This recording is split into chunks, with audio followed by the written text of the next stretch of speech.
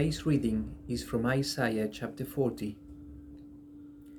Comfort, comfort my people, says your God. Speak tenderly to Jerusalem, and proclaim to her that her hard service has been completed, that her sin has been paid for, that she has received from the Lord's hand double for all her sins. A voice of one calling, in the wilderness prepare the way for the Lord. Make straight in the desert a highway for our God. Every valley shall be raised up, every mountain and hill made low. The rough ground shall become level, the rugged places a plain. And the glory of the Lord will be revealed, and all people will see it together, for the mouth of the Lord has spoken. A voice says, Cry out. And I said, What shall I cry? All people are like grass, and all their faithfulness is like the flowers of the field. The grass withers and the flowers fall, because the breath of the Lord blows on them. Surely the people are grass. The grass withers and the flowers fall, but the word of our God endures forever. You who bring good news to Zion, go up on a high mountain. You who bring good news to Jerusalem, lift up your voice with a shout. Lift it up, do not be afraid. Say to the towns of Judah, Here is your God. See, the sovereign Lord comes with power, and he rules with a mighty arm. See, his reward is with him, and his recompense accompanies him. He tends his flock like a shepherd. He gathers the lambs in his arms and carries them close to his heart. He gently leads those that have young. Who has measured the waters in the hollow of his hand, or with the breadth of his hand marked off the heavens? Who has held the dust of the earth in a basket, or weighed the mountains on the scales and the hills in a balance? Who can fathom the Spirit of the Lord, or instruct the Lord as his counselor? Whom did the Lord consult to enlighten him, and who taught him the right way? Who was it that taught him knowledge, or showed him the path of understanding? Surely the nations are like a drop in a bucket. They are regarded as dust on the scales. He weighs the islands as though they were fine dust. Lebanon is not sufficient for altar fires, nor its animals enough for burnt offerings. Before him all the nations are as nothing. They are regarded by him as worthless and less than nothing. With whom then will you compare God? To what image will you liken him? As for an idol, a metal worker casts it, and a goldsmith overlays it with gold and fashions silver chains for it. A person too poor to present such an offering selects wood that will not rot. They look for a skilled worker to set up an idol that will not topple. Do you not know? Have you not heard? Has it not been told you from the beginning? Have you not understood since the earth was founded? He sits enthroned above the circle of the earth, and its people are like grasshoppers. He stretches out the heavens like a canopy, and spreads them out like a tent to live in.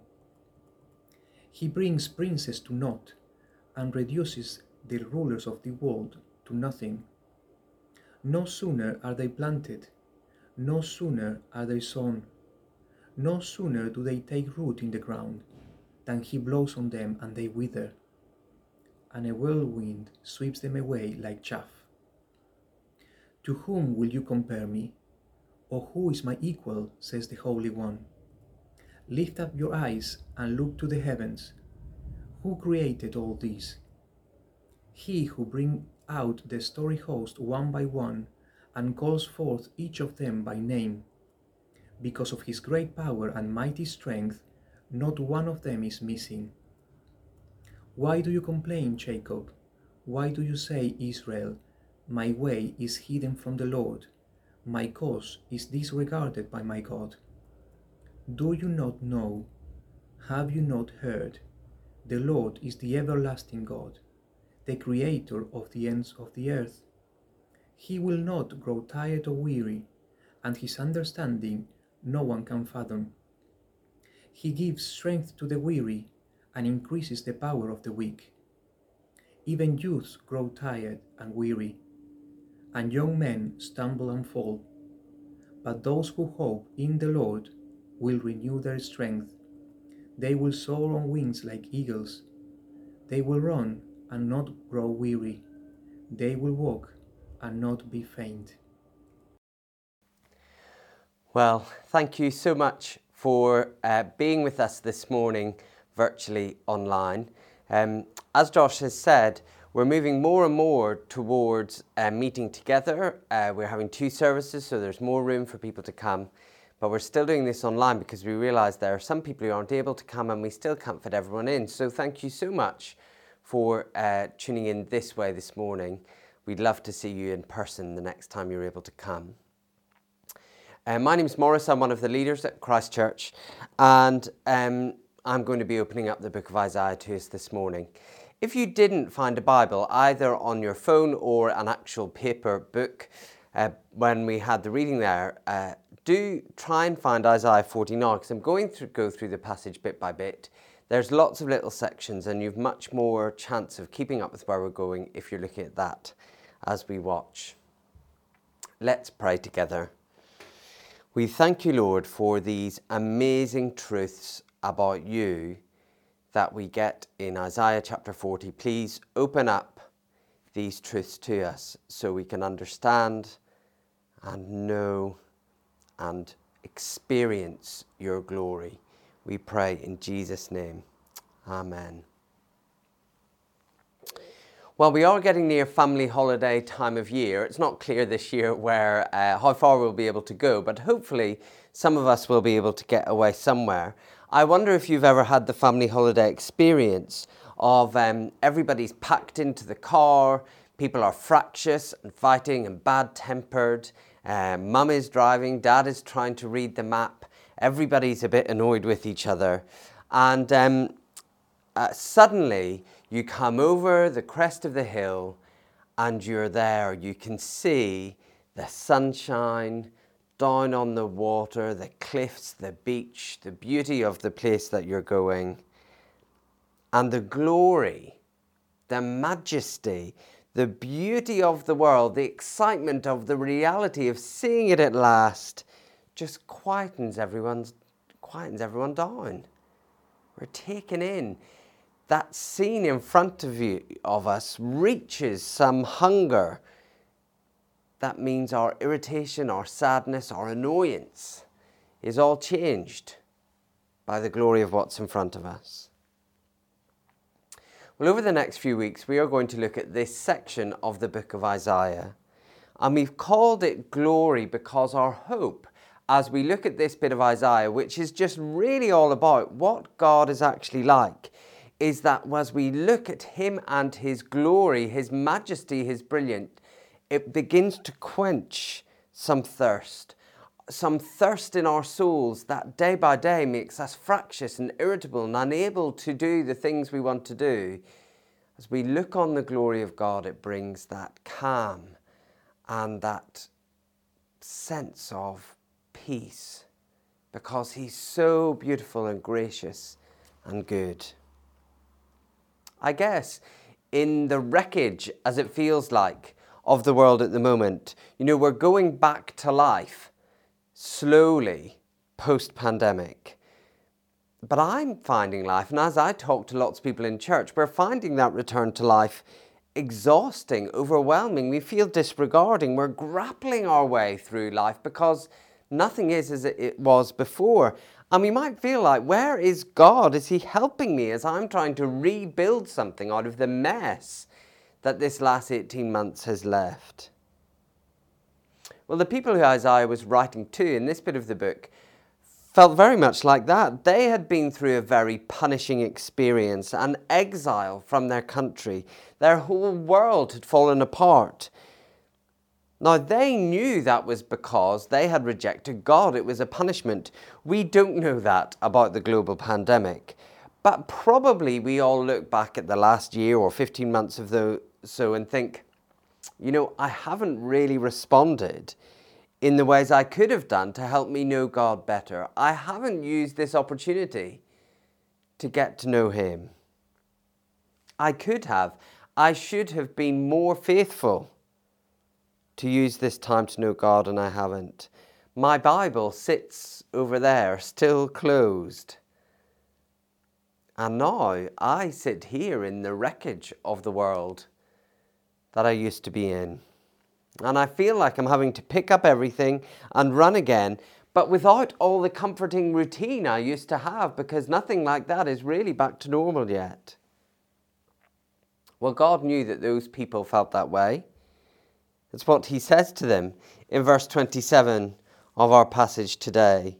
As we had it read to them, God says to them, "Why do you say, O Jacob, and complain, O Israel? My way is hidden from the Lord, and my cause is disregarded by God." God gets. We feel like we're having to pick up the pieces without Him.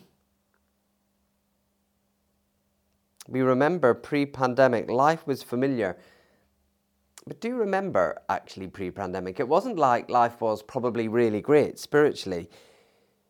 We haven't changed since then. Many of us back then, when things were comfortable, we weren't walking closely day by day with the Lord.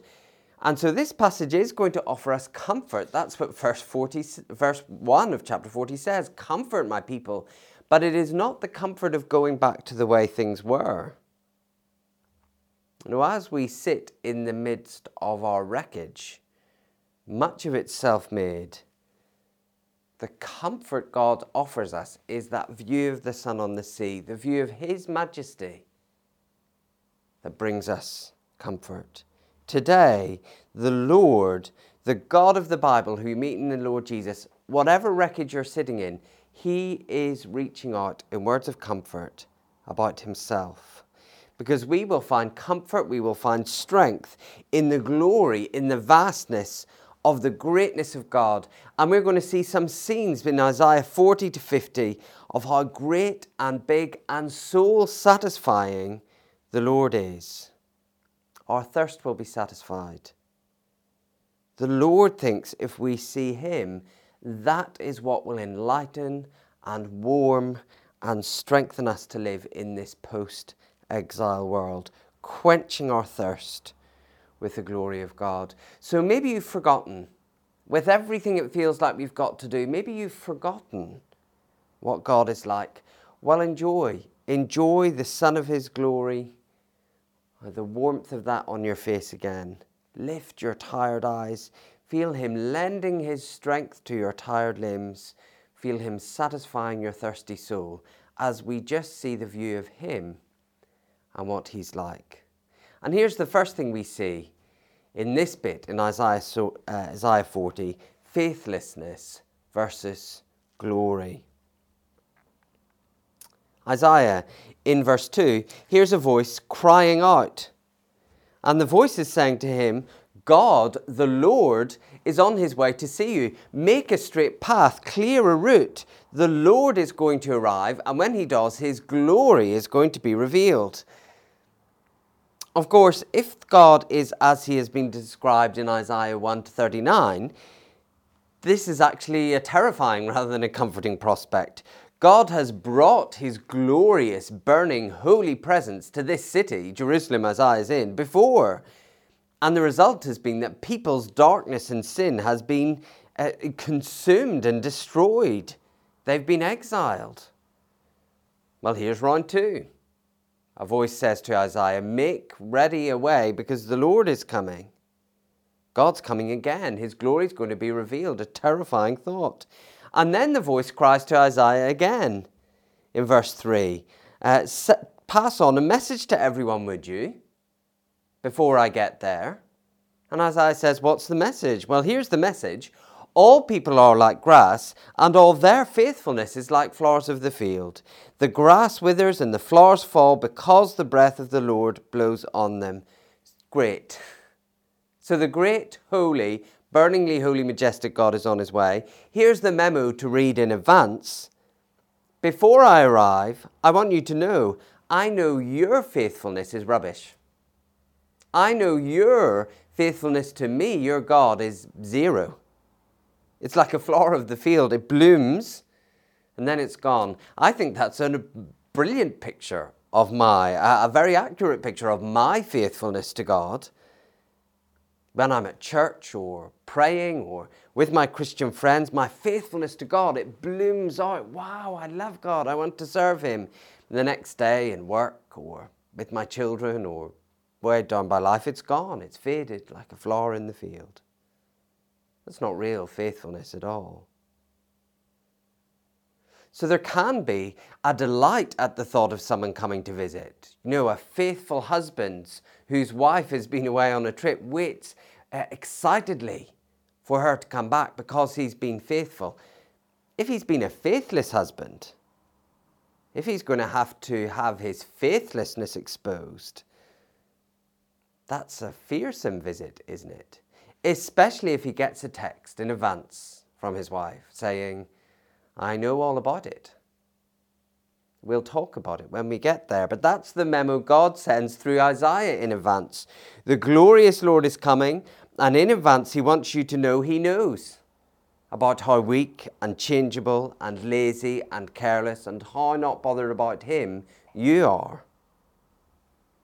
And he is powerful. He could just blow on you and you'd be gone. The setup is not great, is it? And yet, God says to verse 9, gather the type of people who bring good news. Find some people who are good news spreaders. All right. And get them to go and stand on the hill overlooking the wreckage of the city that's already been broken by God's judgment. Find some people who are good news. But this isn't good news, is it? God, you're coming in majesty and you've been faithless to us. No, find a good news person, get them to stand on the hill and look over the city that has experienced judgment, that has no faithfulness or godliness to offer God. Get them to stand over and say, good news. Why? Well, verse 10. See, the sovereign Lord comes with power and he rules with a mighty arm. But see, his reward is with him, and his recompense accompanies him. So he's arriving, but not with a sword or a hammer or a tank. He's bringing a reward to give. He tends his flock like a shepherd. He gathers the lambs in his arms and carries them close to his heart. He gently leads those that have young. Well, would you look at that? The mighty God comes to his people, but he's carrying with him not something to bring punishment, but something to bring reward and goodness. This glorious God, the one who judges the whole world, to whom the people in the world are like blades of grass in a field, and about whom he knows they have no faithfulness to him at all. When he comes, what he wants to do is bend all of that strength to tending his people like a shepherd. He bends his mighty arm, which can crush rebels, but he bends that mighty arm to pick up his battered and bruised people and loves them. He carries them close to his heart. You know, the heart of the only God in heaven, the only God who made everything and rules everything, who is enthroned above us all, the only glorious, self-sufficient being that there is.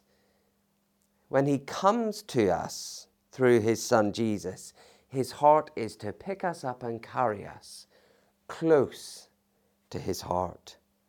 He even, I love this verse, he gently leads those who have young.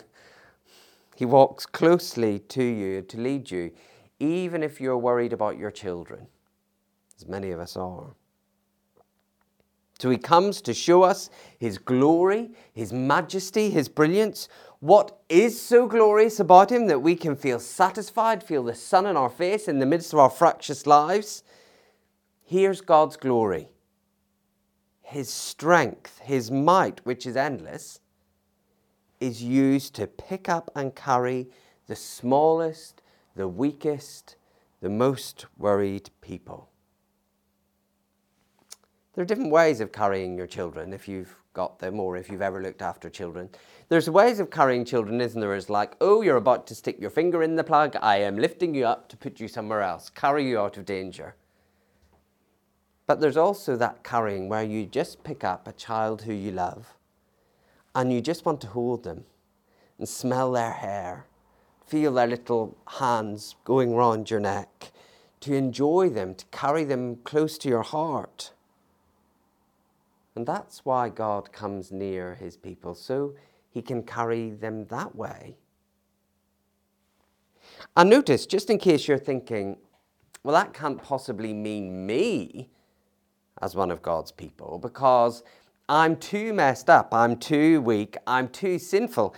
I'd be disgusting for God to pick up, to treasure, to cuddle, to hold close.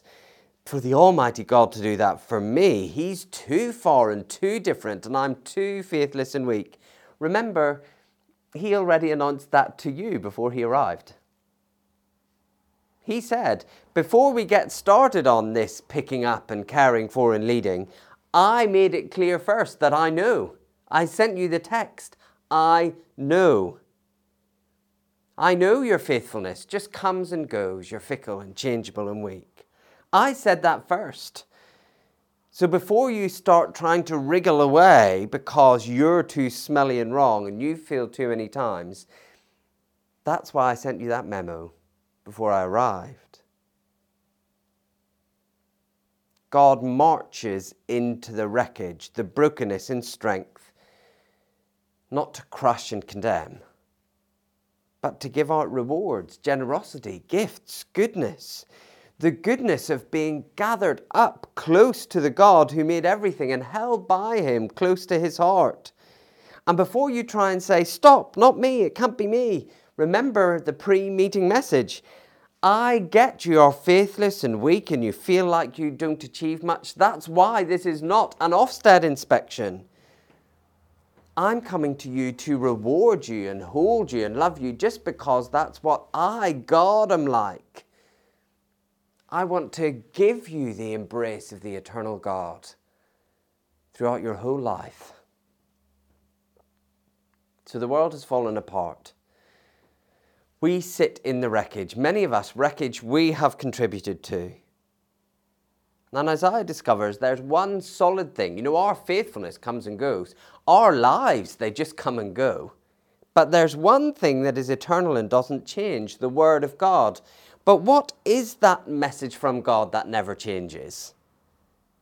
It's this, that God comes to you through the person of Jesus, in the power of his Holy Spirit, and offers to use his endless strength to gather you up, to bring you close to his heart, to lead you through your life. And remember, this is an endless, unchangeable message, that your love for him comes and goes. He knows that. But it doesn't change this eternal word that he comes in strength to gather and love you. Maybe you never knew that. Maybe you thought when God comes to us, he comes to sort of work out how obedient we've been. Give us marks out of 10. Or maybe you did know what I've just said, but you've kind of forgotten it. It sits in your life, this eternal, unchanging truth about God and what he's like. But it sits in your life like a sort of vaguely remembered dream from the past. Like your last trip to the beach.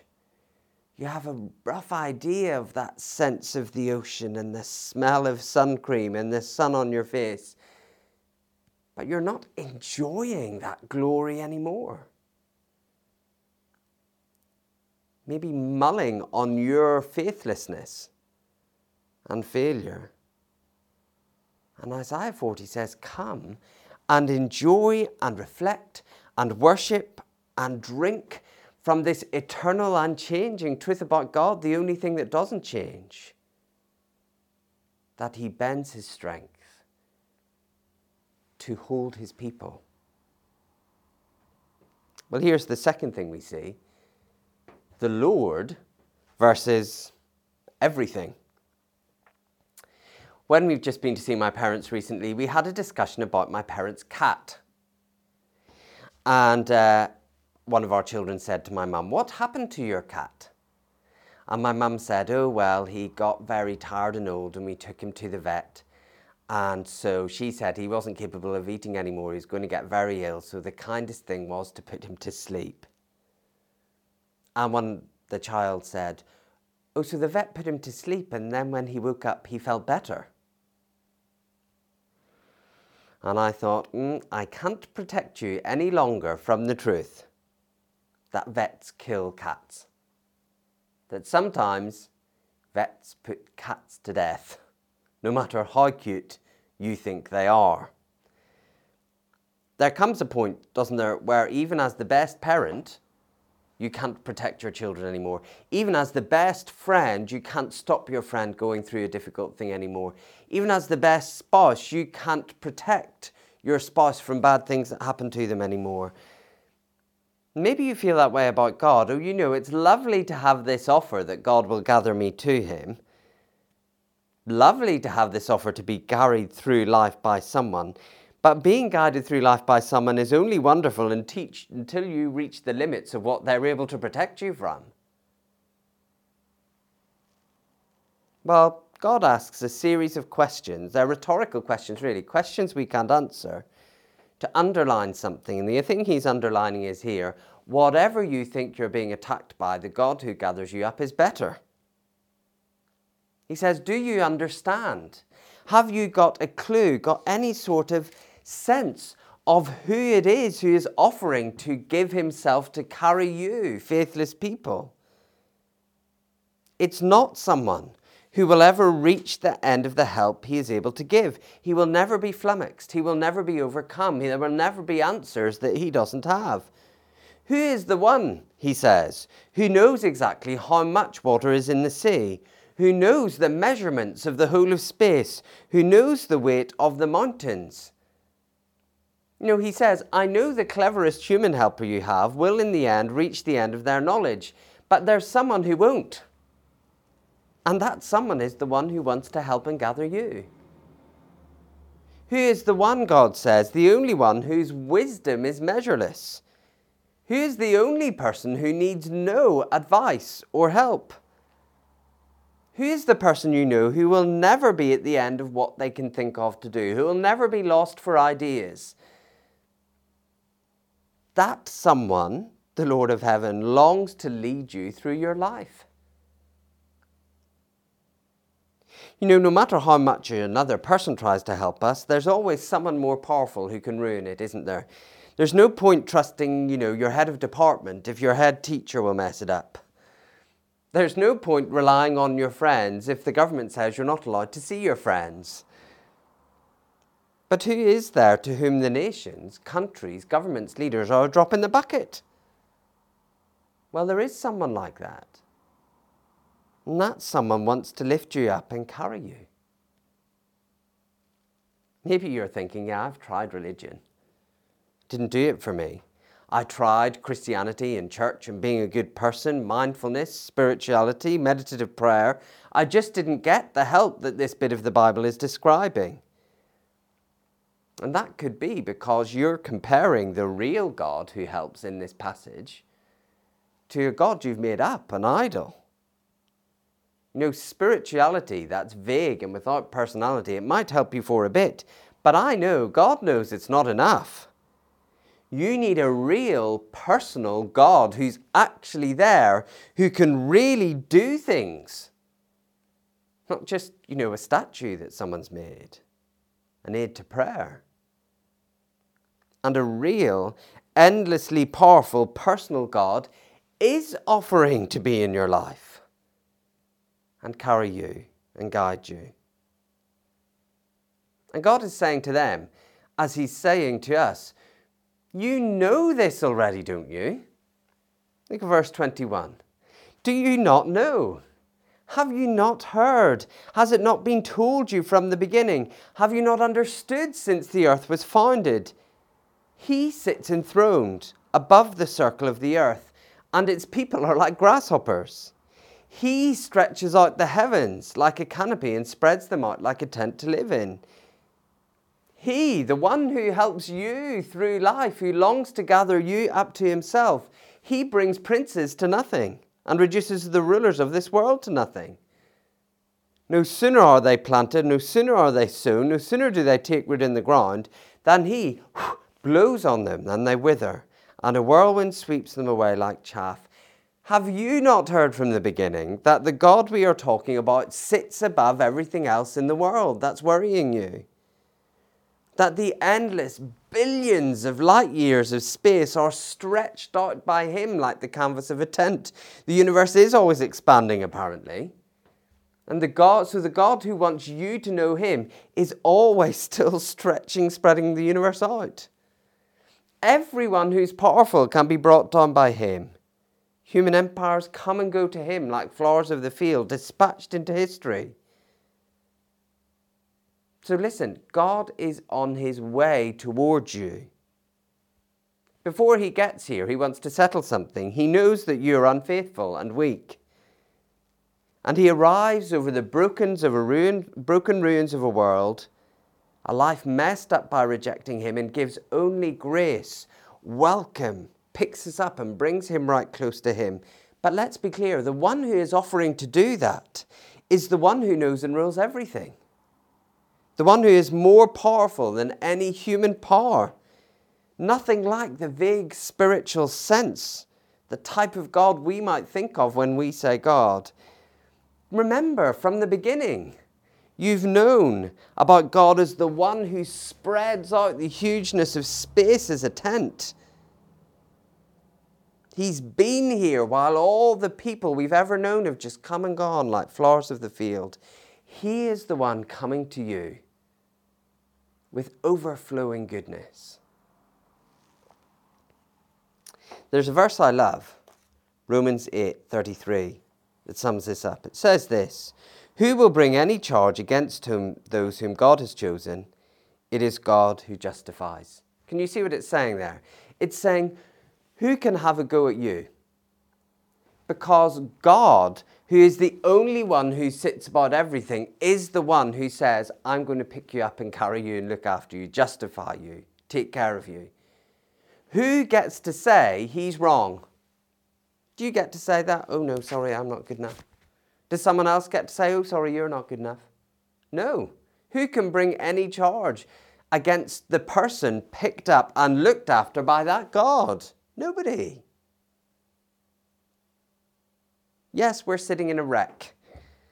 Yes, it's a wreck that we've probably contributed to. But we are gathered and helped and led by the only one who is able to condemn us. And his mighty power is ranged for us.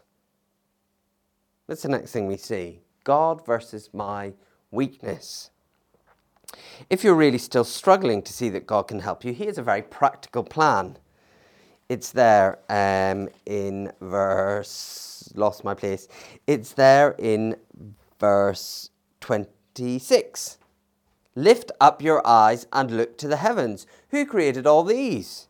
He who brings out the starry host one by one and calls forth each of them by name. Because of his great power and mighty strength, not one of them is missing. Here's his practical tip. If you really think what you're facing is overwhelming and God can't help you to do whatever it is you've got to do for him in the world, look at the stars. See them come out. Does the God who puts them there have trouble with anything? And you know all this. Have you not heard? We sing it when we were allowed to sing in church every week. In fact, it's interesting. Even people who hate what we believe know this is what we think about God, and they think it's ridiculous. This website, Atheist Universe or something, tweeted this the other day, saying, oh, what Christians believe is like in the vastness of space. This is God's favourite star, and this is God's favourite galaxy, and this is God's favourite tiny planet. Ha ha ha! How ridiculous that you could believe that. No Christian I saw sort of retweeted and said, yes, this, but unironically. That really is what we think. People think it's crazy, but it's crazy, wonderfully true. Look at the stars. It was Coldplay who said, look at the stars, see how they shine for you. For them, that was just like a bit of romantic flim-flam, but actually Christians believe it's true. The stars actually do shine for you to help you trust Jesus with the sense of how big and amazing the God is who's on your side. So we are tired. The Lord gets that and says, yes, you're tired, but you know what? I'm not tired. And you know this. Have you not heard?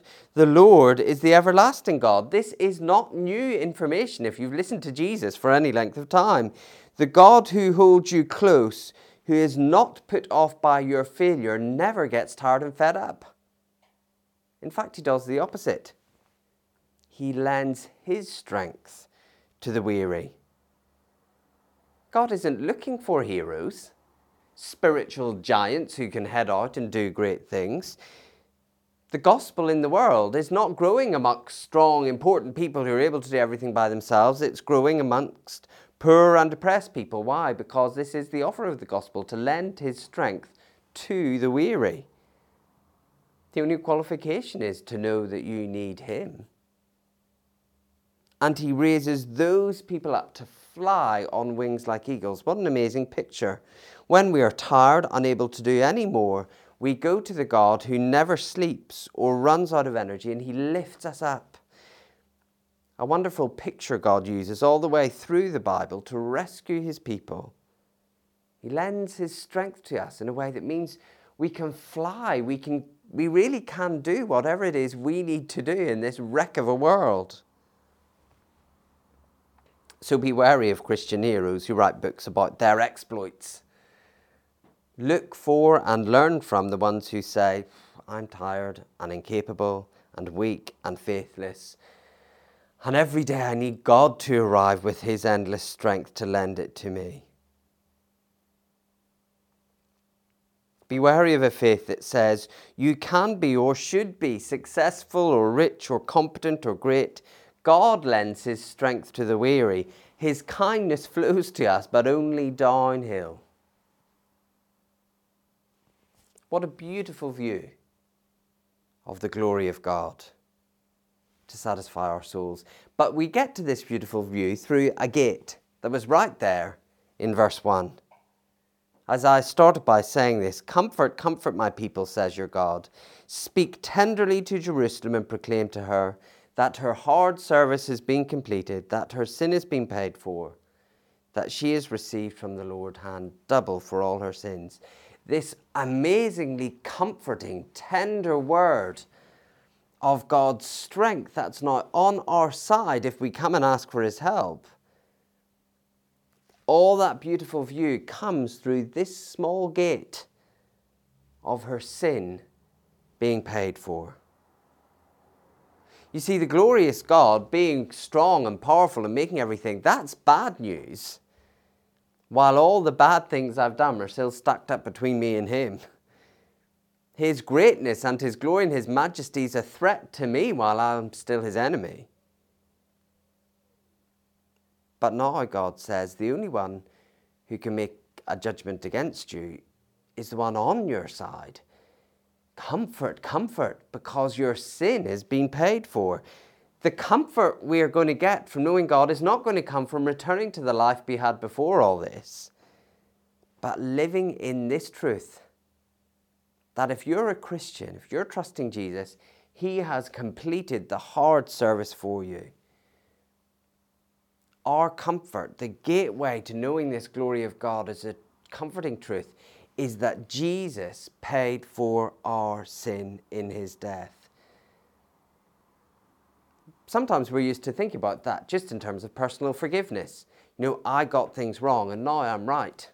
That's a wonderful truth. Isaiah calls us to more. He says, don't stand at the gate just thinking sort of, isn't forgiveness good? He says, come through the gate, because if your sin's paid for, then all of this glory of the majestic God loving you is here for you.